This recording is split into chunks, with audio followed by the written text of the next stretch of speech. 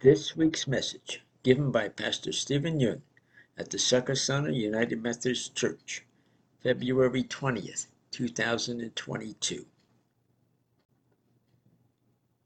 The message is Working Smarter? The Pursuit of Meaning Through Work, based on Ecclesiastes 4:4-8 and 5:18-20. Good to be with you this morning. Would you join me as I pray?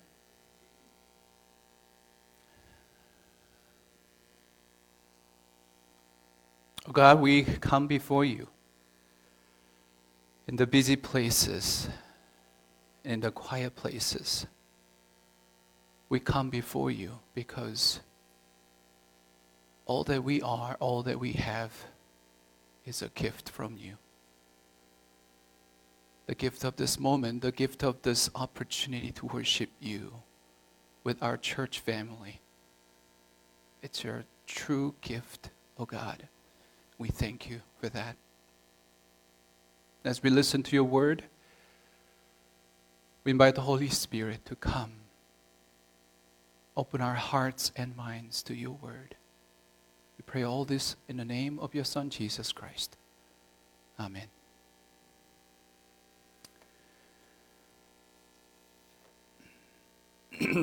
So how many of you resonated with this guy? Worshiping work? Excuse me. Worshiping work. It was a question posed at the end of this smart illustration. In the book of Ecclesiastes, chapter 4, the Kohelet, the narrator of Ecclesiastes, is telling us a similar story about a man worshiping work. He was completely alone with no children, no family, no friends. He was working obsessively late into the night, wanting more, and yet he would never bother to ask himself, why am I working so hard like an animal? Why am I not having any fun and enjoyment? In our culture, this man would be considered a workaholic. Like man in this comic cartoon.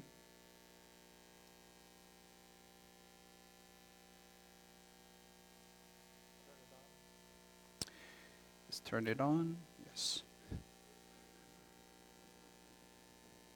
Like man in this comic cartoons, workaholic cannot stop working.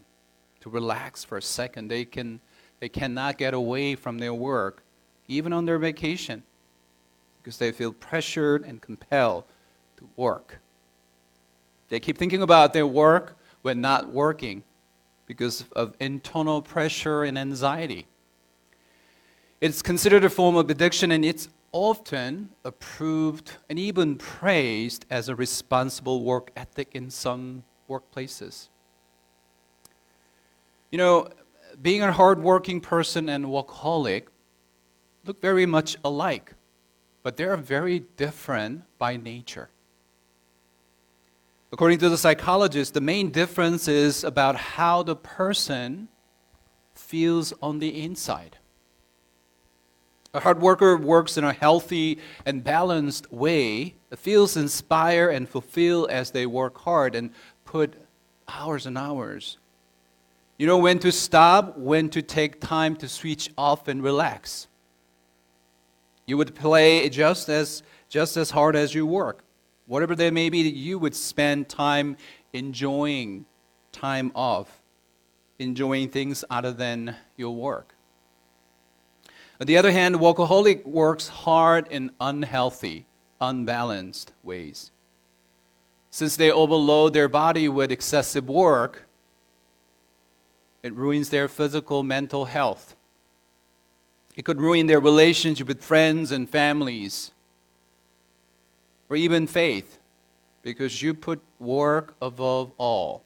Your work is the highest priority in your life. You often let down your friends and family because you choose your work over them. Even after long and hard work, you feel like you got to work more and more in order to be satisfied You feel inadequate, unhappy on the inside.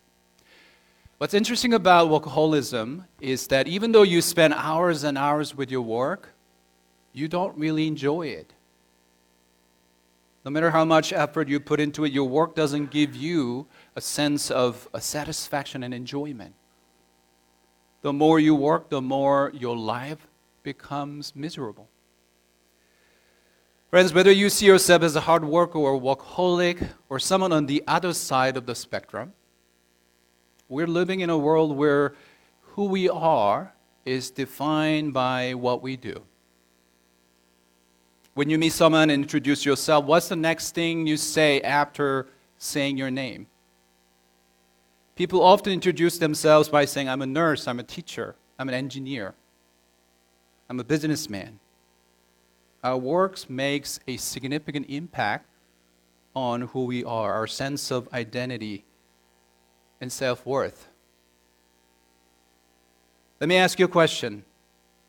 I really want you to be honest. How many of you wake up in the morning and pray, thank God for giving me this job?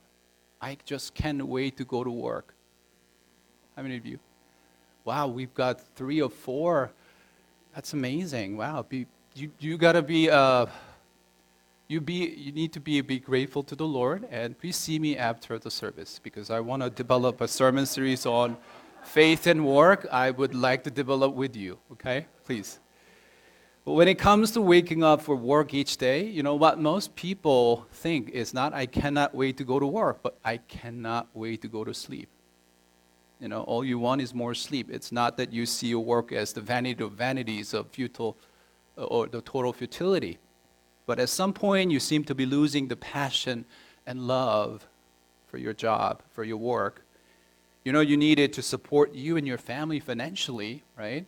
Bring food on the table and pay the bills. For some of you, your work is not just the means to end, though. Your work gives you a sense of purpose, sense of service. Remember we talked about different bubbles in life along with pleasure, wisdom, and wealth. Work is one of the bubbles that Kohelet examines in his bubble-bursting project, so to speak. So what's the point of Kohelet? What's the point? What does he talks about work? What would be his advice for modern workers like you and me? What about those of you who retired from your job already?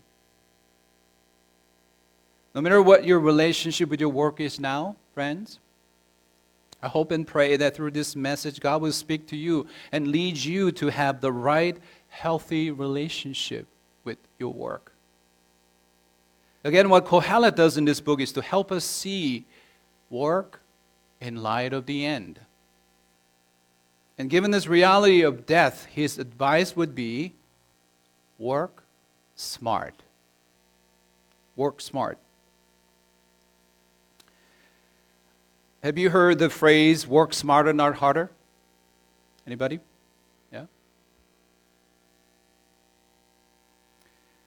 You know, working hard, working smart, not hard is one of the catchy phrases for our age. Business leaders are aware that hard work doesn't necessarily lead to success and productivity. In this digital high technology world, the traditional definition of hard work can be even counterproductive. So what they say is that what's matter is not the amount of work you put in, but the way of doing it. This is what they mean by working smart. Working smart is about using the right tools, right resources, right ways of doing work so that your work speed and efficiency and productivity increase. Whatever your job is, you might develop your own way of working smart. Not just working hard. And I believe Kohelet wouldn't disagree with this concept of working smart, but it's not exactly what I mean by working smart. SMART here is an acronym which I hope can help you to remember this message. It popped up last night, so it's not on the slide. So I printed out here. SMART means seek meaning and recover togetherness. Let me explain what I mean by this. If Kohelet is a photographer, what he does in this book is to bring God into the picture. He brings God into all the gloomy, depressing scenes of Hevel, which means the things that disappear quickly in our world. He brings our faith in God into our work, one of the bubbles, one of the Hevels. And let's take a look at chapter 5 as found in your bulletin, in your Bible. In verse 18, Kohelet says, it is appropriate for a person to eat, to drink, to find satisfaction or enjoyment in their toilsome labor under the sun during the few days of life God has given them. In verse 19, he goes on to say, the ability to be happy in their labor is a gift of God. It's a gift of God. To rejoice in your work is a divine gift. Because God is the creator, divine builder who loved working in the beginning of the world. Some Christians misunderstand work and labor as a divine curse, something that originated from a fall. But what the first 3 chapters of Genesis clearly shows us is that in the beginning there was work. There was work. The whole universe came into existence through the work of the God, the Creator, the divine builder. The God of Scripture, God of Genesis, is the God who works for 6 days and rest on the 7th day, the Sabbath. It means work originated from God and it is meant for good. It's not a burden, not a curse. Our work and the ability to enjoy working are given as a gift of God. So what does it really mean to accept your work as a gift of God? What difference do you think it would make the way you begin your work each day if you truly accept your work as a gift of God? The American sociologist Robert Bellah wrote a groundbreaking book entitled Habits of the Heart. And he describes 3 distinct orientations the people take with respect to their work. The first orientation is to see your work as a job. A job is mainly concerned with the paycheck you receive to make ends meet. When you accept your work only as a job, what gives you the greatest joy is a paycheck. The second orientation is to see your work as a career. Have you heard the phrase, quit your job, pursue a career that you love?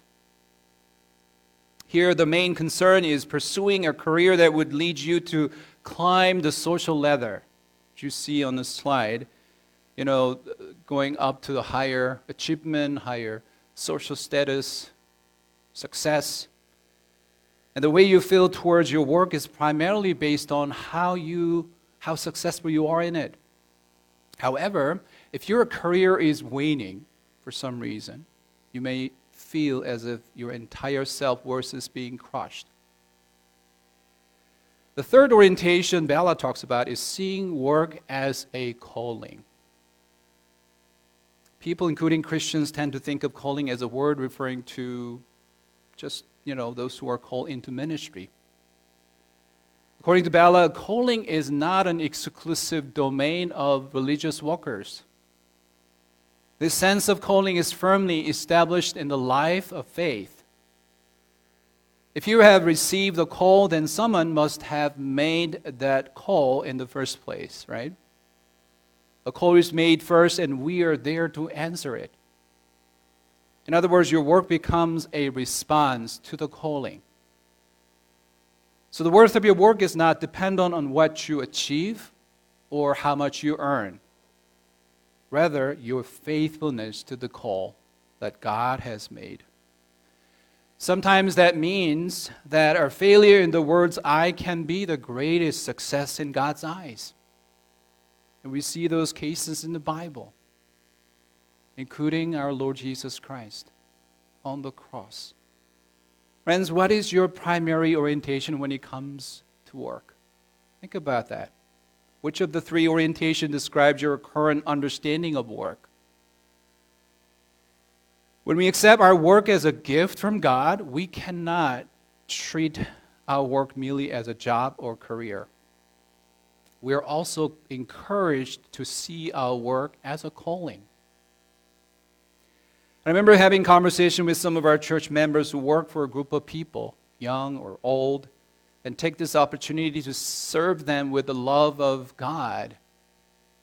Whether you're a teacher, first responder, or nurse, or volunteer, if you feel called to go the extra mile and serve others with the heart of Jesus Christ, then you are accepting your work as a calling.